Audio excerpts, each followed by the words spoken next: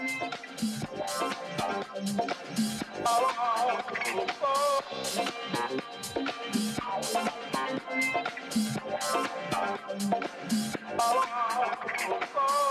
this is an uprising against smug elites. Smug elites. So they're the villains, and the opposite is America. Because America is now one big gay disco.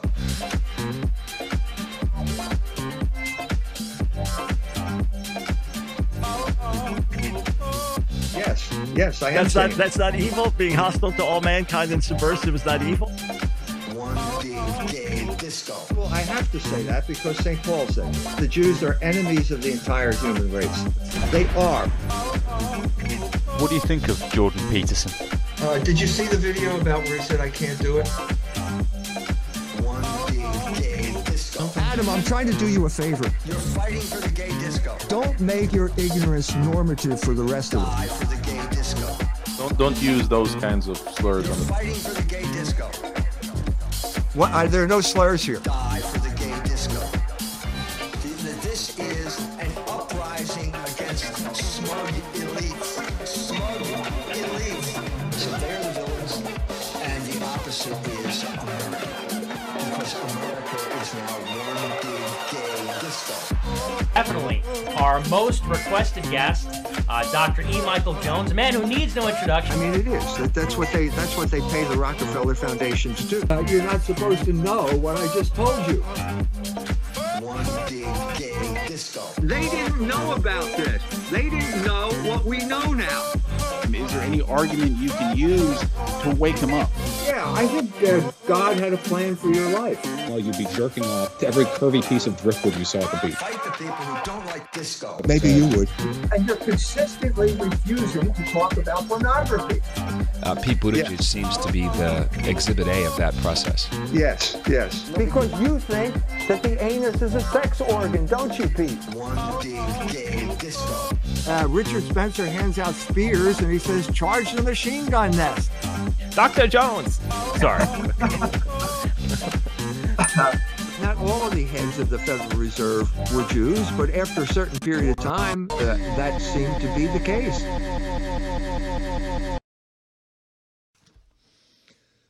Hello, and welcome to another segment of EMJ Live. It's Friday afternoon. It's a beautiful day in June, and we are in the middle of the culture wars. Culture wars have been intensifying during this period of time. The United States government just issued its most comprehensive statement in the history of America about battling anti-Semitism. These people, they put, I've already talked about Biden's minion. You bring these people in to the Biden administration, and they're not going to waste their time representing the American people or doing anything that they're supposed to be doing. They are going to fight for more Jewish supremacy, and that's exactly what they did with this document. Because they hired Deborah Lipstadt, the lady who created the imaginary derelict known as Holocaust denial.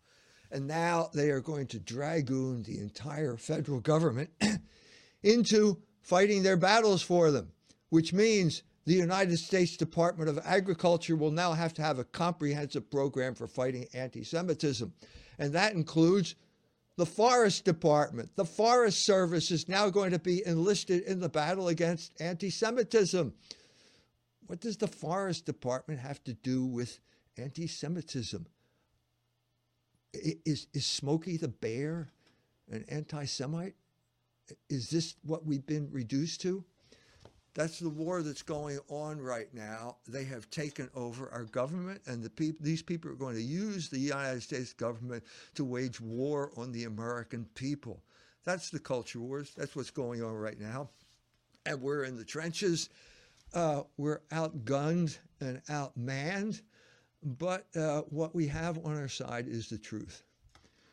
And the truth is great, and it will prevail. I've said that many times. And more importantly than that, I have staked my life on that principle. For over 40 years now, I have succeeded against overwhelming odds to tell the truth, and I'm not going to stop now.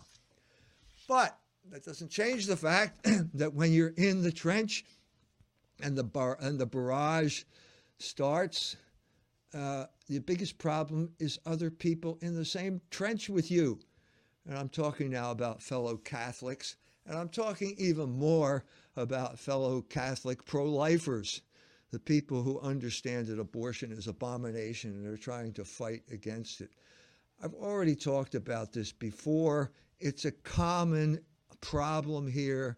There are certain people who don't understand the sides in the culture wars here. I've tried to explain the triple melting pot. The Protestants are no longer in the battle. As an indication of that, Pat Robertson died yesterday, the man who was a big advocate of moral policy during the 1980s, mobilized the evangelicals, was a powerful political force. But as someone who worked with him, it became obvious to me that Zionism was the hidden grammar of the Christian coalition, whose head was Ralph Reed, if you remember him. And that became apparent when Ralph Reed got involved with Jack Abramoff in some type of scandal involving casinos in Mississippi. So that's over. That battle is over. Those positions are overrun. And we're in the last ditch here with fellow Catholics. And as soon as you get in the ditch with fellow Catholics, they start attacking you. I mean me. Okay, and we've seen this already. We've already talked about the attack on Patrick Coffin, a fellow Catholic who's trying to do the right thing. Attacked not because he did anything on his own, aside from that his ideas about the Pope Francis, which are largely irrelevant. The main sin that Patrick Coffin committed was being associated with me, and not the main. It was compounded by the fact that when the ladies, the angry ladies auxiliary here, led by Dawn Goldstein, when they told Patrick to throw me under the bus, he didn't do it. So that was the unforgivable sin. And believe me, these people believe in unforgivable sins because they are Jewish in their orientation. Even if they call themselves Catholics, they act like Jews. They are Judaizers because they impose Jewish values on you in the name of Catholicism. This is an old story.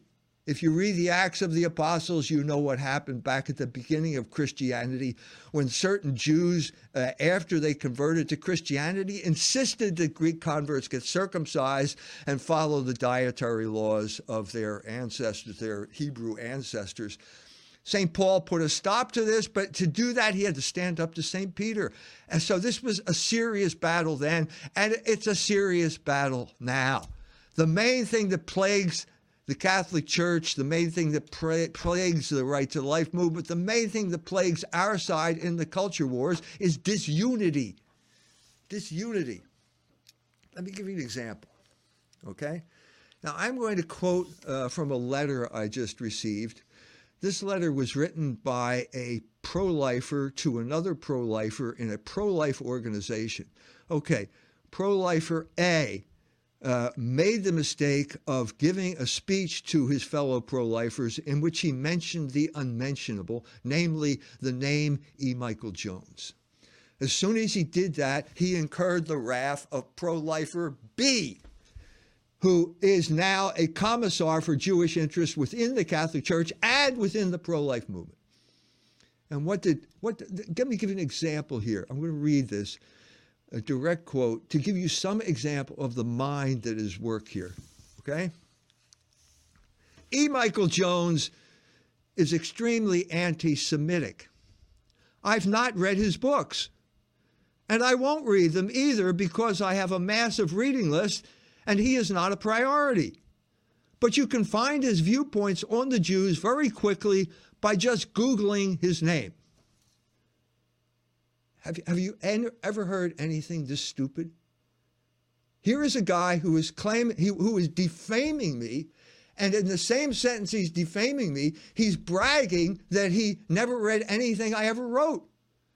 And on top of that, he's going on to say that he's a virtuous person because he can defame me by not reading anything that I've ever written. And then he goes on to compound his public confession of stupidity by saying that he, a Catholic and a pro-lifer, allows his mind to be formed by Google. Now, if you type in my name to the Google search engine, the first entry that will invariably come up is the entry by the ADL, attacking me as an anti-Semite. Now, what is this Catholic saying about a fellow Catholic? Basically, the ADL now has veto power over who is a Catholic in good standing or not. If you want to find out whether Mr. So-and-so is a Catholic in good standing, you have to go to the ADL, and the Jew will tell you whether he's a Catholic in good standing or not. Don't go to his pastor. Don't go to anybody in his parish. Don't go to anybody who has read anything he's read. Go to Google and go to the first Google entry that comes up, which is the ADL's attack on me. Is it any wonder why Catholics are losers? Is it any wonder why after, let's say, beginning in 1965 with the passage of Nostra Aetate, that the Catholics have lost every single battle in the culture wars? Is it any wonder? Well, let me explain to you why. Okay? And I'm talking here about Janet Smith. I'm talking here about Dawn Goldstein. I'm talking here about Mark Shea. Okay? What do they have in common? They don't understand how it works. I'm going to tell you how it works. Okay? I'm talking about LifeSite News, the classic example of what I'm talking about, the Canadian website. More about Canada. But this is how it works. Let's go back to that website. They published an article not long ago to say, if you want to be considered pro-life, you have to fight anti-Semitism. Totally stupid article. But what does he really mean? What does that really mean? If you fight anti-Semitism, you are increasing Jewish political power, which is already enormous. If you increase Jewish political power, you are paving the way for more and more abortion in our culture because abortion is a fundamental Jewish value. That's the logic. That is inescapable logic, which means that everyone who fights anti-Semitism promotes abortion. Think it over, Janet. Think it over. I know you're used to playing checkers, but for once, try and play chess, okay? Because this is how it works. And this is why the Catholics lose and lose and lose. They have disunity based on commissars who are willing to denounce fellow Catholics, to do the bidding of the Jews and the ADL. And when they do that, they don't understand that by siding with the ADL, you're promoting abortion. It's a fundamental Jewish value, okay? Now, there's a corollary to this. How do the Jews get away with imposing their will on, let's say, an entire country, when there's such a small group of people? Let's take Canada as a good example. That totalitarian police state to the north of us, run by a guy who claims to be the son of Pierre Trudeau, but is probably the son of Fidel Castro. A ruthless totalitarian tyrant who hates the Canadian people and does everything to do the bidding of the oligarchs to crush the will of the Canadian people, as demonstrated in the truckers' crisis. How did it get so bad in Canada? It's a long story, but I'm going to play you a tape here now that goes back to 1982 and will go a long way to explaining this story. There are two people on this tape, okay? Two Jews. First Jew, Bernard Nathanson, the man who's responsible for bringing abortion to America, well, along with Larry Lader, doing that in New York City. Nathanson, to his credit, suddenly woke up and had a conversion. He turned against abortion, And then he became a Catholic, and he died that way fighting abortion. So God bless him. The other character in this drama is Henry Morgenthaler. That's the Canadian. He's a Jew. Okay, so you got two Jews fighting it out here over the issue of abortion. The time is 1982. Canadian and an American from the United States. How can the outcome be decided here? They're both Jews. Okay, so neither one has Jewish privilege over the other. I'll show you. Watch how it turns out. Watch how Morgenthaler wins this argument. Until recently, the respect for life was virtually nil. Life was cheap. Any kind of life. I think as we proceed through this troubled 20th century and on into the 21st, I think we should continue the trend which has been established, namely more and more respect for human life. No capital punishment, nothing of that sort. Get rid of wars. Don't destroy any kind of life. Anything within the penumbra of human life should be respected to the ultimate degree and not destroyed. That's not the Middle Ages, Doctor.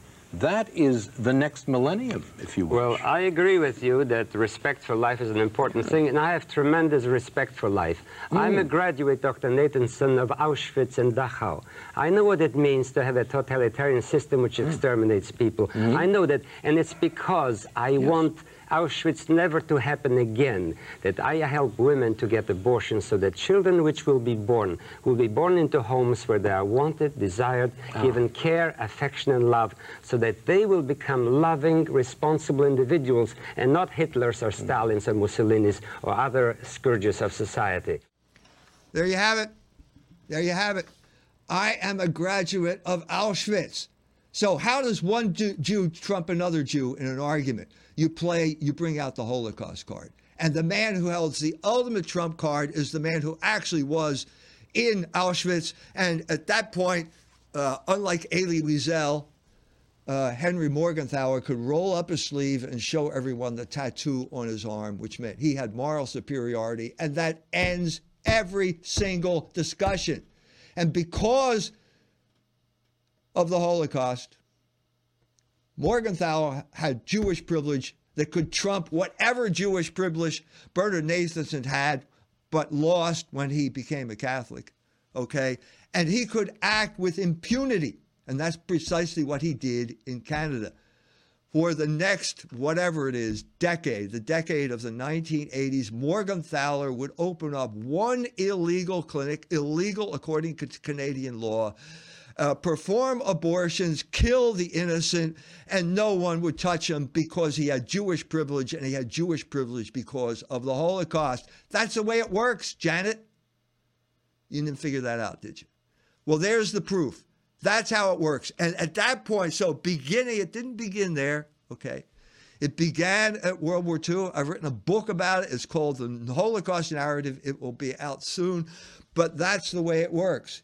If you can invoke the Holocaust, you can get whatever you want, okay? You can overturn whatever law you don't like. You can break the law, and no one can stop you because you have Jewish privilege. So over this period of time, it got extended beyond anyone's imagination. So if you fast forward 40 years, roughly, you got this. How many guns need to be seized? How much vitriol do we have to see of honk honk, which is an acronym for Hail Hitler, do we need to see by these protesters on social media? Conservative Party members can stand with people who wave swastikas. They can stand with people who wave the Confederate flag. We will choose to stand with Canadians who deserve to be able to get to their jobs, who be able to get their lives back. These illegal protests need to stop, and they will, Mr. Speaker. I am a strong Jewish woman and a member of this House and a descendant of Holocaust survivors, and I have never it's never been singled out, and I have never been made to feel less, except for today when the Prime Minister accused me of standing with swastikas. I think he owes me an apology. I'd like an apology, and I think he owes an apology to all members of this House. She began it by saying, I have relatives who died in the Holocaust. As soon as you say that, you win the argument. Now, who's doing that lately now? Well, Anthony Blinken. He announced that he has relatives who died in the Holocaust, and because he does that, he can fight that war in the Ukraine to the last drop of Ukrainian blood so that the Jews can take over the Ukraine and divide it up with people like Larry Fink.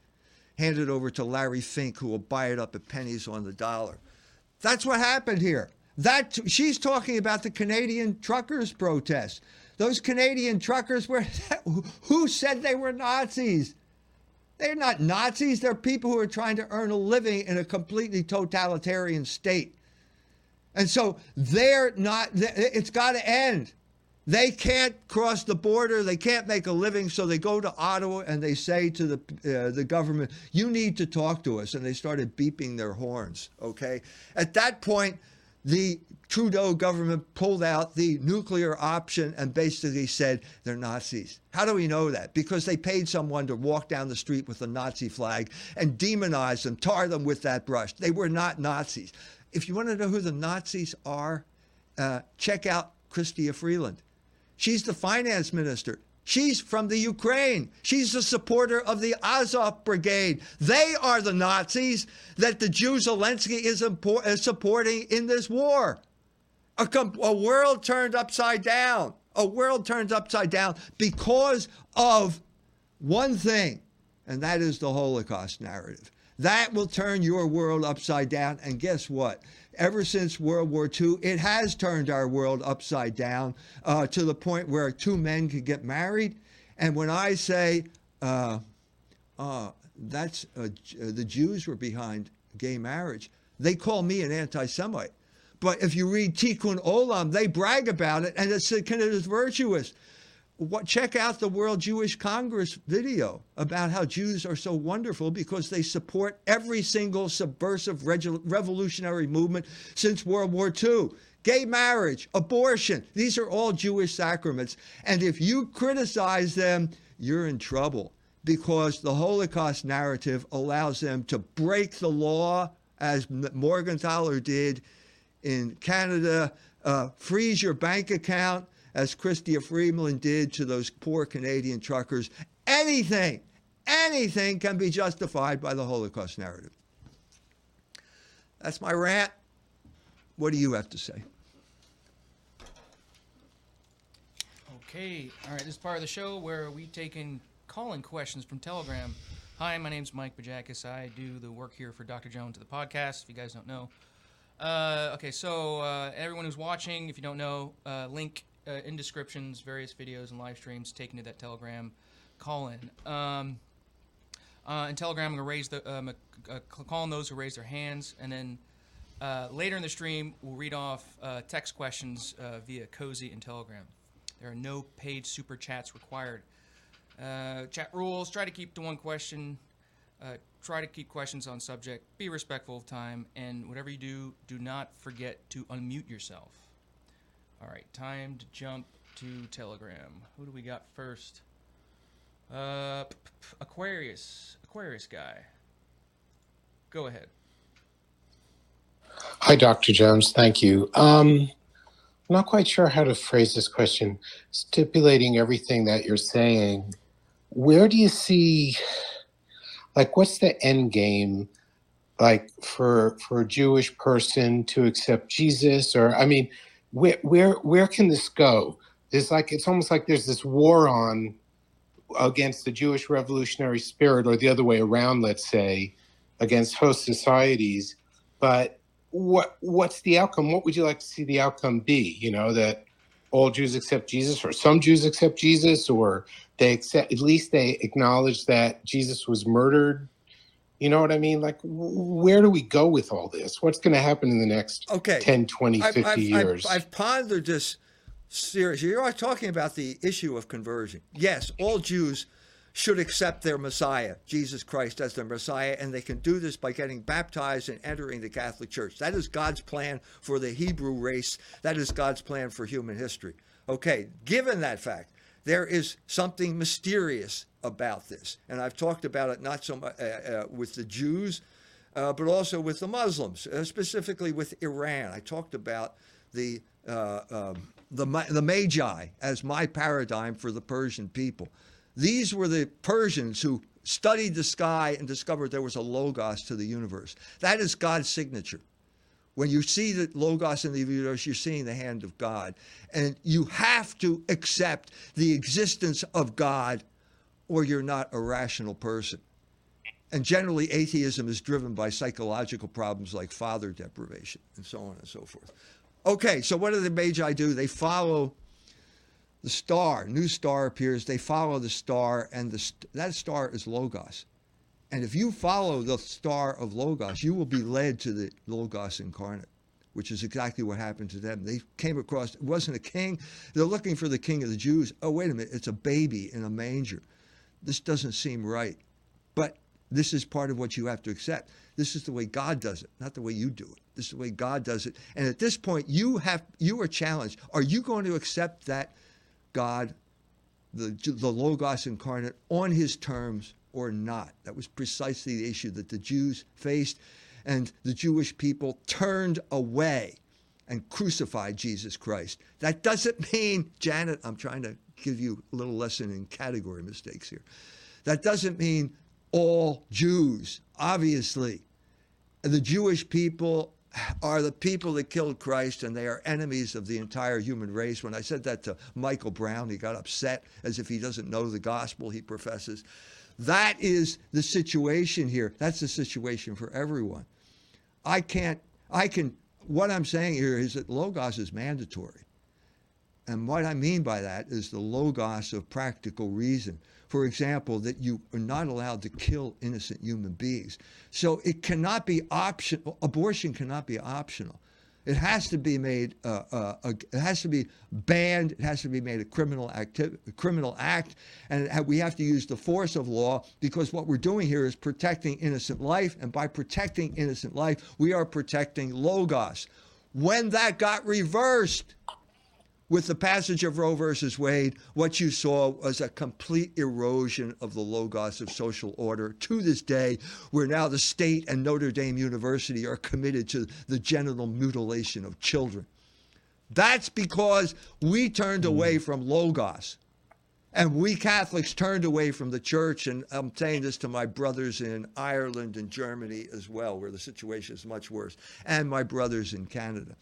This is the distinction we have to make. If you're interested in the depths of some psychological, what's going on about conversion, read the next issue, July-August issue of Culture Wars, where I talk about Nathaniel Hawthorne and why he didn't convert. But that's as far as I can take this. Thank you. Thank you, Dr. Jones. You're I welcome. did hear your interview with Tim where you discussed Nathaniel Hawthorne, and I'll look forward to reading the next issue as well. Good. Thank you. All right. Next, we have MV. Go ahead. Hey, Dr. Jones, can you hear me? Yes, I can. Quick question. You mentioned mutilation of children, and you've heard you mention the worship of Moloch before. And kind of on a related subject, I've been reading, there's been a series of stories going back to the 1100s, and there's been probably a few dozen of them, of supposedly children being kidnapped and bled by Jews to get their blood. And a lot of this sounds really kooky, but there are accounts of this, and even some carvings on some churches about this. Can you explain some of this? I've never heard you talk about it. What's the root behind this, and why does it exist? Thanks. Yeah, it's a parody of the Eucharist, and it has existed. It was Jewish practice. They try and claim that it didn't exist. If you want my take on it, read the chapter in the Jewish Revolutionary Spirit on St. John Capistran, where he's traveling on a mission and they get stopped in the town. They want him to be a judge, and basically it's a ritual murder trial. And during the trial, the daughter of the rabbi steps forward and says to her, yeah, my father did it. And if you want to prove, go to the basement. And they go to the basement and they dig up, and there are the bones. So they did engage in ritual sacrifice of children to drain their blood in some type of blasphemous parody of the Eucharist. It didn't stop there. Mr. Toaf, who was the son of the Grand Rabbi of Rome, wrote a book called Pasqua de Sangre, in which he said, yeah, it's true. It's true, an independent confirmation of what I just said. And he was so hounded by his fellow Jews that he repudiated the book. But it's available. You can find it. You can find it on the internet if you want. I don't encourage any buying pirated editions because I'm suffering from that myself. But it's available. That's simply a fact. This did happen. The Jews don't like it when people paint pictures of it, which is what that Gasparo did, the Italian painter. But it's true, and they can't refute its truth, and so they try and shout you down and call you a bad person because you bring it up. But it's true. Okay, thank you. I just found a copy of it on archive.org. Thank you, Doctor. You're welcome. Okay, next let's go to, was it Dagtastic? I think that's how you pronounce it. Dagtastic. Go ahead. Hello, Dr. Jones. How are you doing today? I'm doing fine. I have a question. In regard to the message of Fatima, do you think that the 100 years will be up in 2029 or 2031? What 100 years? What are you talking about? Well, Our Lady alluded to a 100-year timeline for the message of Fatima. She did not come out and say it, but she made a reference to the hope ending up like the King of France. And so, that was 100 years. I'm familiar with the message of Fatima. I've read it in Portuguese. And there's no mention of 100 years in that message. So it's something extraneous. No, I know that. It's extraneous to the message. So the message is basically, in a nutshell, Russia will spread her errors. And the Fatima apparition took place at the same time as the Russian Revolution, the so-called Russian Revolution, which basically a Jewish coup d'etat that eventually created the Soviet Union. There are a group of people out there who are what I call Fatima fundamentalists, who say that she said Russia, and so she meant Russia, and Russia is still in existence, so Russia is still a threat. No, that's false. This message, this intervention, the Blessed Mother doesn't intervene into human history unless there's a historical event of particular significance. And that historical event was the Bolshevik takeover of Russia, known as the Russian Revolution. That was the event, and that's what Fatima was about. And the Blessed Mother said, if you consecrate Russia, it will be reversed. And John Paul II did that in 1984, and it was reversed. And now we have Russia is a Christian country. Now it's who is defending the moral order? Is it America? Is it the gay disco? Is it Joe Biden? Is it Tony Blinken? Or is it Vladimir Putin? If you're following me on Twitter or one of those platforms, I cited the speech he gave about transgenderism, about homosexuality, and so on and so forth. This is a man who has a clear understanding of the problems that are facing the West right now, and the reason that the American empire is the evil empire, and that the poles have been reversed since the time of the anti-communist crusade in the period immediately following World War II. Okay, thank you, Dr. Jones. You're welcome. All right, next we have Charles Coletta. Go ahead, Charles.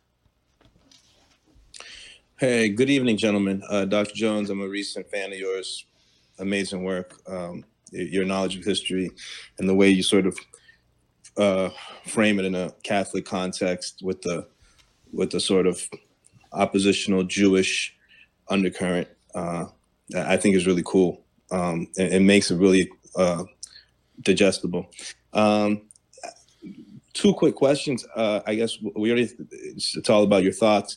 One, what do you think about these sort of, I think it mainly happened in Canada, but it might have happened elsewhere, Christians and Muslims coming together to sort of protest the gay disco, as you phrase it, but really, sort of LGBT in schools, LGBT curriculum in schools. is that just a sort of flash in the pan, or is that sort of a possibility of a developing phenomenon? And second question is, what are your general thoughts on something that I used to really, really enjoy reading about and watching videos on, which is like the quest of the historical Jesus. And today I just find it to be so nonsensical and almost pointless. But at a time when I really was into it, there seemed to be so much going for it. And, reading people like Robert Eisenman and I forgot the name of it, the major school from the 19th century that proposed that Paul was Simon Magus. Really, when you don't know, it's really interesting stuff. But then, right. As you read more about it, it seems to get nowhere. Yeah. What are your thoughts? Yeah, holy blood, holy grail. I mean, there's an Italian expression for this: "Non è vero, ma è ben trovato." It's not true, but it's a great story. That's the whole historical Jesus thing. If you want the historical Jesus, read the Gospels. That's why they were written. Okay. Now, second, what was the first issue again? Yeah. What are your thoughts on the sort of Muslims and oh yeah, it's a great idea. That's exactly what has to happen. Okay, Muslims. What unites Muslims and Christians? Logos. What logos am I talking about? Logos is reason. If you're talking about practical reason, that is known as the moral law. And we know it because it's written on our hearts, whether we are Muslims or Christians. Muslims and Christians worship the same God. We differ in our understanding. That difference in understanding should not inhibit political collaboration to fight this abomination known as transgenderism, drag queen story hour, homosexual marriage, the Jewish sacrament of abortion, or pornography, the other Jewish sacrament. We need to unite here against this. The main thing inhibiting this is that the Jew gets in charge of positions of power in the United States, and he wraps the American flag around his shoulders, claiming that when he's really pursuing the Jewish agenda.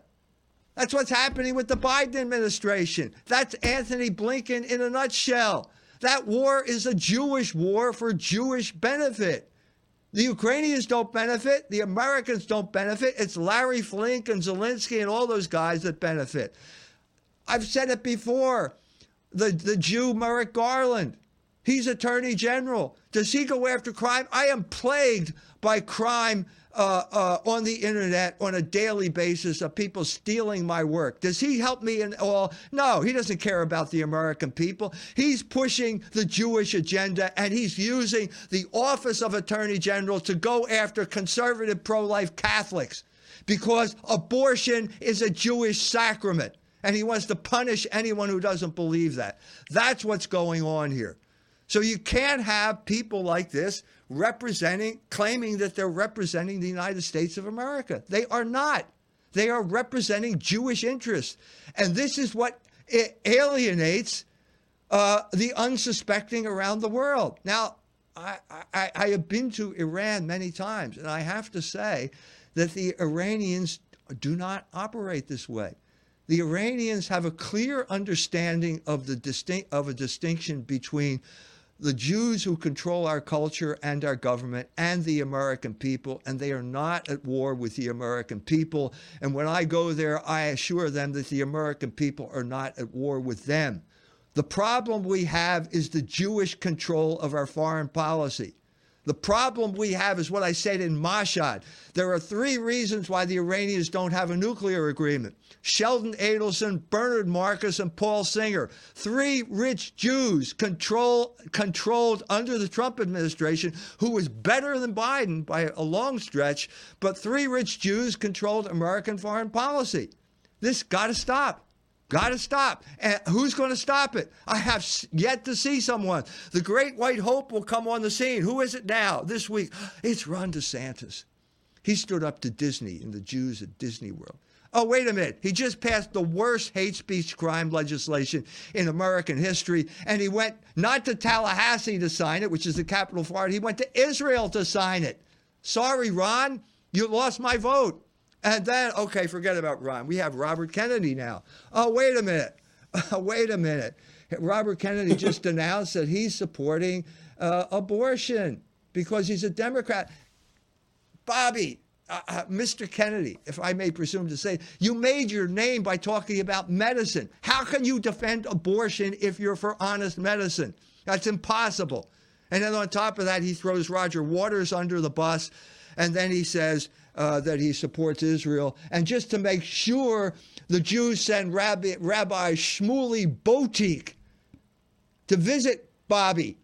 Are you sure? We really want to know whether you support us. And Bobby says, sure, I do. And he goes off and marches down the street carrying an Israeli flag. Sorry, Bobby. Much as I love to have you avenge your father and your uncle, you're not going to do it by doing this. This is the fundamental problem in American political life, and therefore the world, is Jewish control of the reins of government. That's the problem. Yeah, and if I could just make one final point on that, one thing I noticed, this Biden administration loves to show that it's, very diverse, especially Black women in particular, promoting Black women at a lot of, important positions. But if you look at the portfolios, they're actually either a lot of fluff or very thin. All the consequential positions, cabinet and undersecretary, all go to Jews. And someone pointed it out how if it were Chinese or even Mormon, people would literally look at it funny and say, well, wow, what's going on here? But we're so conditioned to be nice that you can't point that out.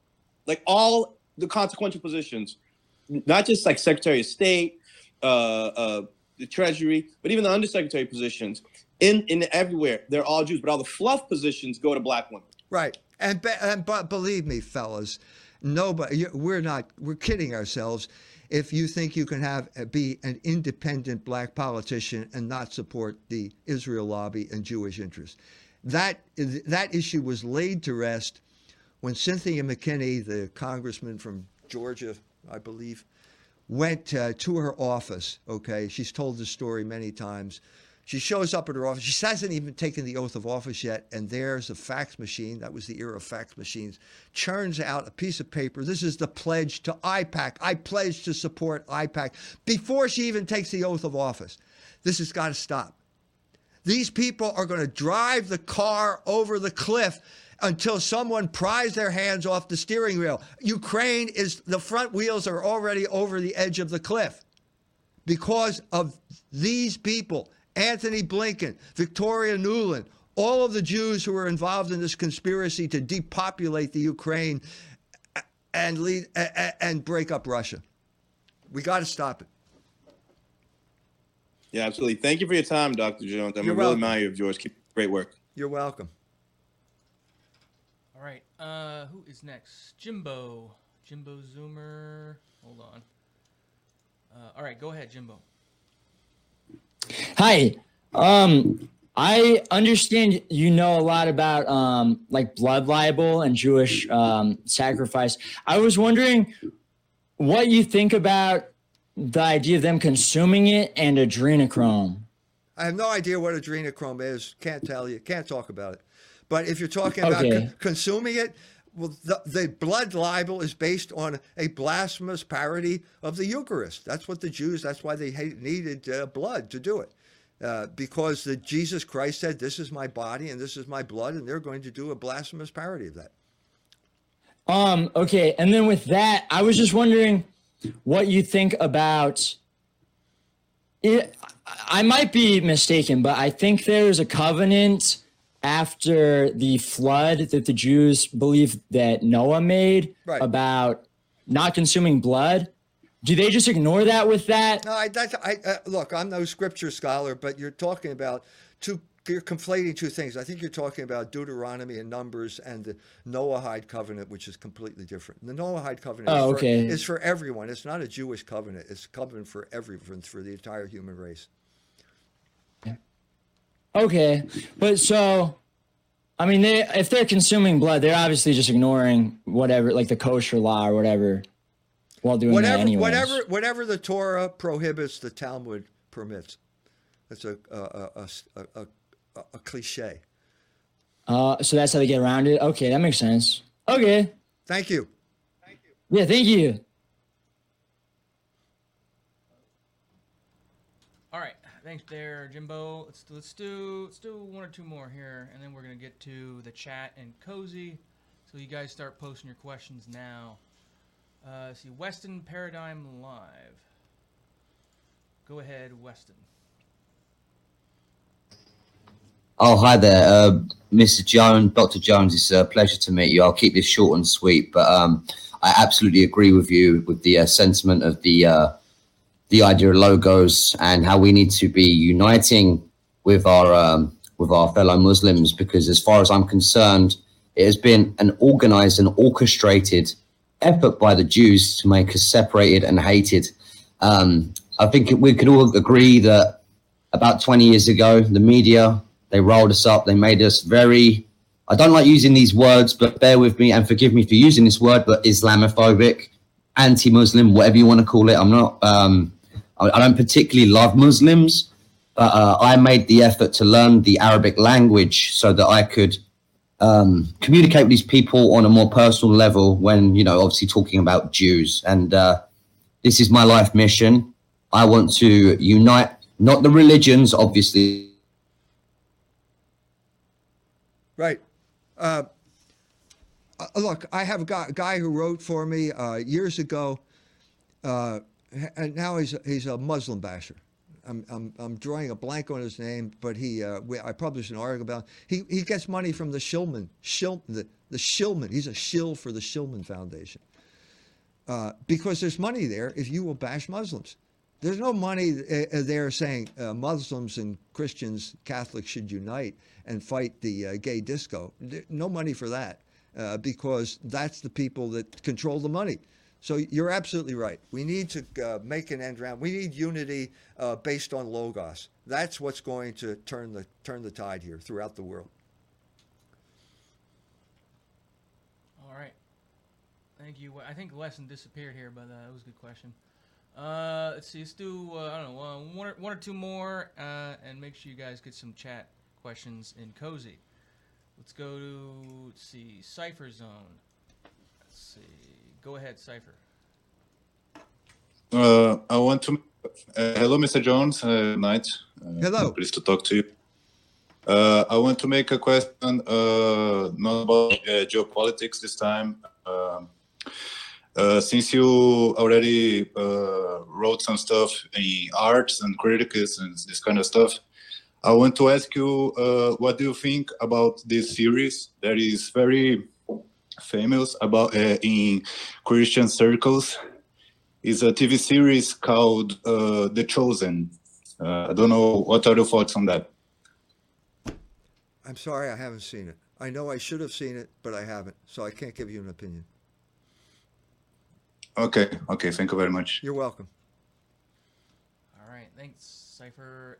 Let's go to, Daniel Stone. Go ahead, Daniel. Good afternoon, Dr. Jones again. Hope you're well. Yes, thank you. And your crew. I had a quick question. I don't want to say I'm becoming a little black-pilled as time continues on, but no matter how much I try and show people, even say family, close friends that have known me for years and have seen me, quote unquote, become more crazy compared to, years past where I was just kind of your normal conservative. Now I'm at the point where it's like, I don't want to conserve anything. I want to start fresh. And do you see others kind of coming to that same point? Not just political. Look, politically speaking. Yeah, conservatism died a long time ago. I mean, it depends on what you mean by it. You could say it died when the Jews took it over with neoconservatism. You can say it died with Sam Francis when he got expelled from the Washington Times because Buckley didn't like him. And so he ended up becoming a white boy because conservatism didn't exist anymore. It didn't exist. The same thing could happen to Joe Sobran when he brought up the Jewish question. He was expelled from the synagogue. That's what conservatism is. It's basically, the latest is John Zmirak, who wrote an encyclopedia of conservatism. I wasn't included in it because he's smart enough to realize I'm not a conservative. But he just wrote something attacking me, trying to keep this thing alive. It was on life support when Donald Trump was elected, and Donald Trump killed it. Do you remember when people like Robbie George wrote indignant letters to National Review excommunicating Donald Trump from the conservative movement, and then he became president? Well, what do you do then, Robbie? What are you going to do? This is exactly what happened to Bill Kristol. It's dead. So don't let the dead bury the dead. It's gone. It's over. It was a way to keep people in line after World War II. You know, God bless Russell Kirk. He had some idea of what it was. He came from Michigan. You know, he wrote a book called The Conservative Mind. Henry Regnery published it. I was a friend. I knew Henry Regnery. I admired the man. But it's over. It's gone. And we have to come up with something that has more depth to it than that political movement, which was always an idol with clay feet. And the basis of what we're doing is logos, which is unshakable. That is the fundament of what we are. And that's, if someone can use that to gain political office, well, great, we have a political movement.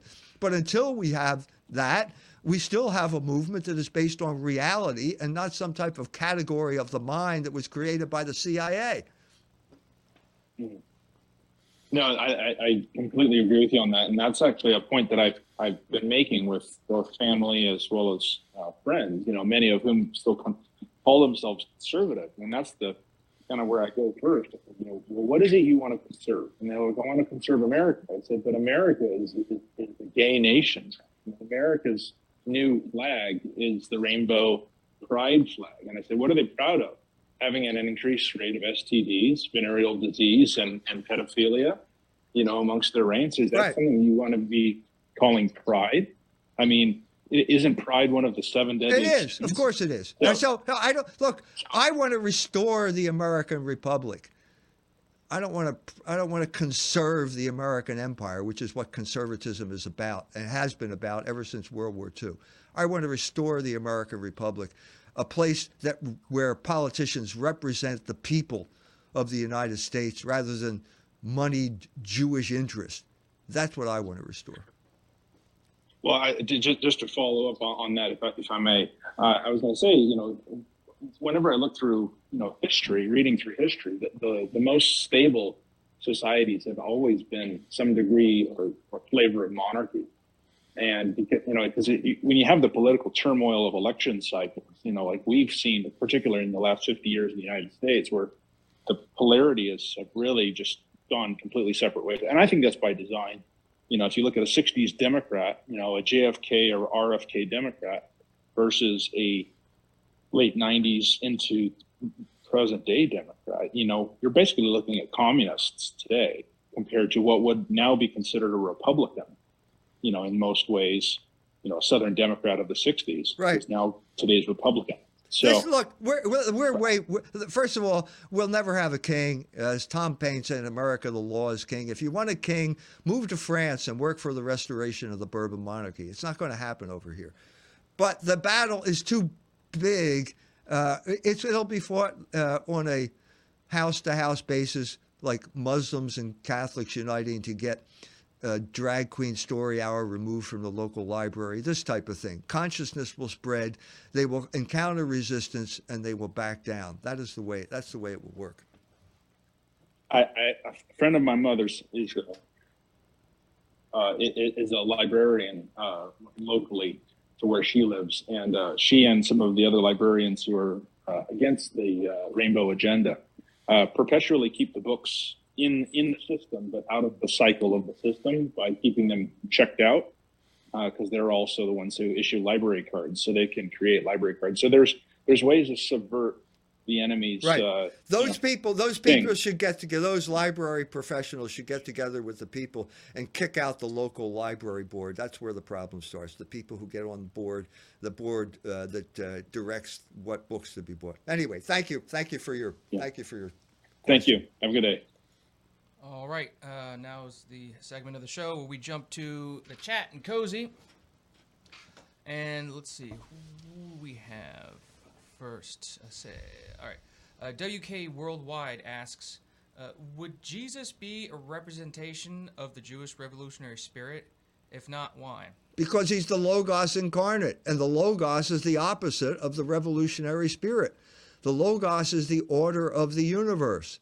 So if you're talking about a corrupt society like ours, we're not talking about revolutionaries changing. We're talking about counter-revolutionaries who are going to undo the revolution that has already taken place. The only objective criterion of whether you're a revolutionary or a counter-revolutionary is Logos. Either you're for it or you're against it. The Jewish revolutionary spirit is an attack on Logos. We are trying to restore the rule of Logos, Logos as the basis of our culture, after the Jews undermined it over the past 60 years. From V.W.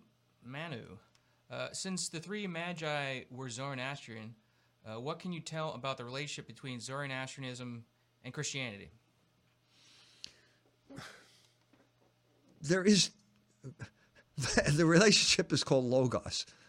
That's the common denominator between that religion, which was created by men in an attempt to understand the universe. So there, as I understand it, there were two gods, a good God and an evil God, and that was an attempt to explain the presence of evil in the world.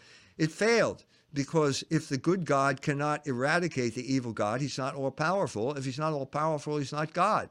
So to say that they are Zoroastrians, I'm not sure. I never talked to these guys. They may have lived in a Zoroastrian culture. They may have seen it the way I see it, and they were their religion was Logos, and that's what led them to the Logos incarnate. But that's the way I would explain the relationship between the two. From Based and Blind, a question. Did Dr. Jones see the recent comments about Tucker Carlson's show on the war on Ukraine by Greenblatt? I watched his first video when he came back. The first video on Twitter. Don't remember.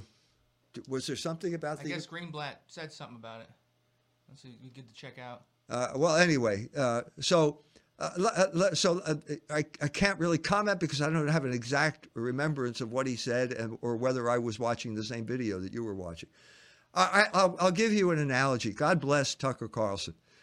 Okay, he was functioning under the parameters and restrictions of the mainstream media. Okay, terrible restrictions on free speech. Okay, but he did it bravely. He stuck up against that bravely, did it well, and now he's suddenly in a completely different situation. The analogy I'm going to use is, I don't know whether you heard the story, but killer whales, okay, they're kept in captivity and they swim around it's an 80-foot diameter tank. If you put these whales in the ocean, they will continue to swim around in an 80-foot diameter circle. This is the issue that Tucker Carlson is facing right now. Can he swim through the entire ocean? Can he really deal with the realities that he wasn't allowed to deal with? The main being the Jewish question. He knows about it. He knows that they were out to get him. He was on Megyn Kelly. Megyn Kelly said the ADL wants to get you fired, and Tucker said, "Fuck the ADL." So he knows who they are. He knows they were out to get them. Can he come up with a critique, a plausible critique, that will deal with the fundamental reality of political life, which is the Jewish control of our culture, without using euphemisms like neoconservative and blah, blah, blah? That's the big question, because that's the question you got to answer. So what disappointed me in the first video was he started talking about unidentified flying objects and Obama's twisted sex life without going into the details. So I know Tucker Carlson hangs on my every word. So I hope he takes this advice as constructive and focuses on the real issue. A good follow-up question here from Kingfish AF. Dr. Jones, what do you think of the belief some Christians hold that UFOs and aliens are actually demons? Look, there is one extraterrestrial being out there that we know for certain exists, and it's called the angels. And there are good angels and there are bad angels. And I'm saying that UFO and all this other type of stuff and aliens come about in a culture which represses the Christian understanding of angels.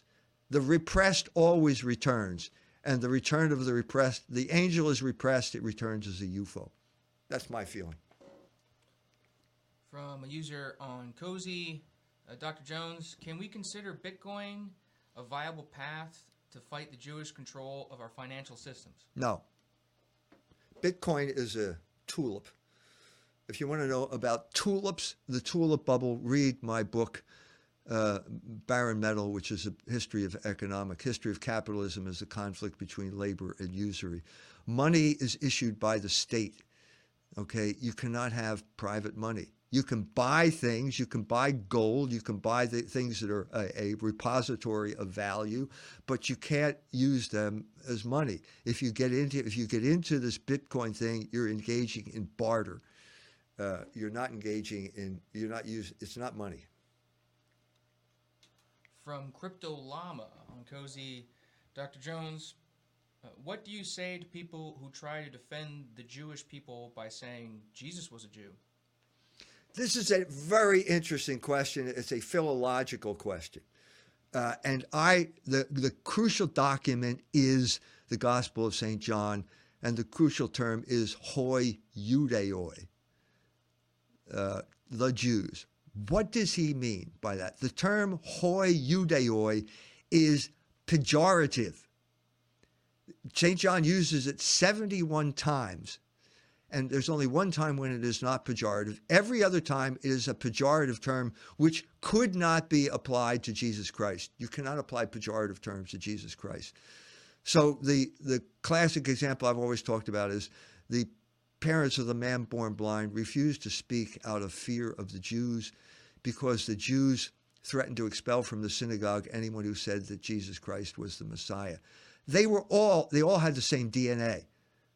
But it's clear that the Jews here are the people who are going to expel you from the synagogue. The definition of Jew here is a rejecter of Jesus Christ. Well, obviously, you cannot apply that to Jesus Christ, can you? That's a philological issue that has to be based on actual text, actual words. From Carlos Rios, 07, Dr. Jones, why is it that so many Catholic apologists today lead with Darwinism in their apologetic? They lead. Did you say they lead with? They lead with Darwinism. They lead with. Yeah, it's like they. Yeah. Okay, I'm sorry. I know I had those headphones on. I can't. Anyway, Darwinism is important because it is basically the metaphysical foundation of the American empire, and so. If you want to know the story of how that works, read Logos Rising. The first chapter in Logos Rising is a refutation of Darwinian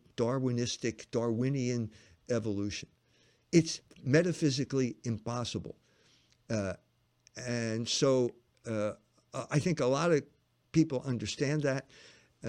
I personally feel that they get off on the wrong track by immediately trying to come to some type of correlation between Agassiz's geological record and the 7 days of creation in Genesis. It's not that simple. And I've tried to explain this to people. Okay, they say, well, what about the Gospel of St. John? The Gospel of St. John ends by saying, I saw it, I'm an eyewitness, John saw it, he said it, and it's true. Okay, there is no eyewitness to the creation of the universe other than God himself. So when you're dealing with Genesis, you're dealing with what has to be a kind of poetic narrative that needs to be understood according to the poetic conventions of Hebrew poetry, the times, and so on and so forth. That distinction has to be made. And the Pope Pius XII in Humanum Generis, forget what it is, talked about the essentials as opposed to the poetic in Genesis. The essential statement of Genesis is, in the beginning, God created heaven and earth. that is an earth-shaking, earth-changing, world-changing statement that is the opposite of anything that Darwin is ever going to say, and that's the essence of the Genesis narrative. From Militant Yay Stan, Dr. Jones, thoughts on BlackRock's Larry Fink, real name Finkelstein, saying their goal is to force certain behavior. What is? I'm shocked. There was gambling going on here. I'm shocked. Now, of course, this is what his goal is. If he spills the beans, yeah, of course, this is the Jewish plan for the preservation of Jewish privilege, so that they can go and take over and loot entire countries like the Ukraine, which is he's intimately involved in, for the benefit of his fellow Jew investors in BlackRock. That's what this war is about. And Zelensky is a tool who will be paid handsomely to do that. And Anthony Blinken is an accomplice. That's what's going on. That has nothing to do with the interest of the American people. And that's why the American people need to rise up and put a stop to it, insofar as they can. From Wokart, Dr. Jones, if Russia is a Christian country in opposition to global homo, why don't they address their abortion crisis? I think they are addressing their abortion crisis. But you're talking about a man. So, yes, it's a Christian country. Yes, Vladimir Putin is a Christian. It's an established religion with all the problems that go with an established religion, run by a man whose calculus is political and not metaphysical or moral or philosophical. So you can complain all you want about Putin, and people complain. The Russians complain more loudly than we do, but he's in a tough situation, and it's easy to second guess him. And if you make me president, a czar, I'll do things differently. But I don't see that happening. All right, it's a little bit after 6, Dr. Jones. Do a couple more? Or? Yeah, 2 more. All right, from Post No Bills, question: RFK has given his support to Israel and Zionism. Do you still support his presidential campaign? I can't support someone who will do something like that. That's the problem. I was hopeful at the beginning when he started talking about finding that the murder of his uncle was a coup d'etat. Okay, he said the direct quote. I watched the video. I support Israel's right to exist. Well, wait a minute. Israel didn't support your uncle's right to exist. As soon as he made it clear that he was going to stop the new production of nuclear material and weapons at Dimona, the Jews declared war on him. The Israelis declared war on him. The Jews, I don't know who was involved in the murder of of his father. I suspect it was Lyndon Johnson because he posed a threat to the Vietnam War. 1968 was the year of assassinations. It was Martin Luther King. Now we have add Thomas Merton to the list. That was what was going on there. Robert Kennedy Jr. has to make up his mind about what he's doing. You can't say that you can't try to establish your reputation as being for scientifically honest medicine or morally honest medicine, and then say you support abortion. That's a contradiction. That makes no sense. It undermines everything he did with vaccines and all the other type of stuff, cleaning up the Hudson River, all that type of stuff. It doesn't make sense, and he should have understood that from the beginning, and he should have taken a different approach. All right, last question from Dr. Dan. This is an interesting one. Is EMJ in danger of arrest if he were to travel to Germany?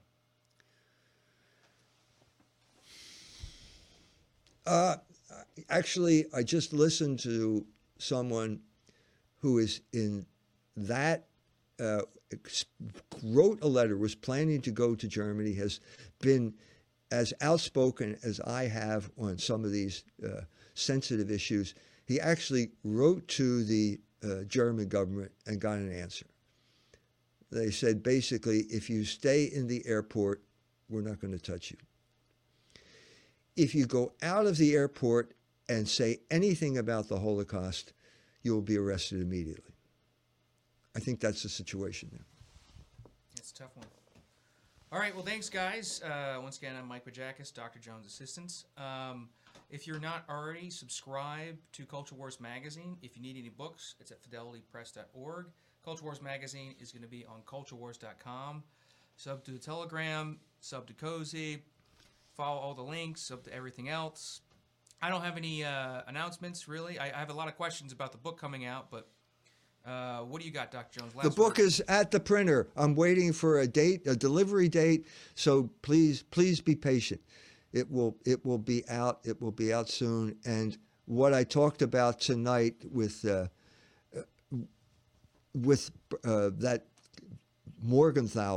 Henry Morgenthaler debate, it's crucial. That was a crucial point to, if you want to understand the power of the word Holocaust, to undermine the social order. That's what this book is about, and it'll be out soon. All right. Thanks, guys. God bless.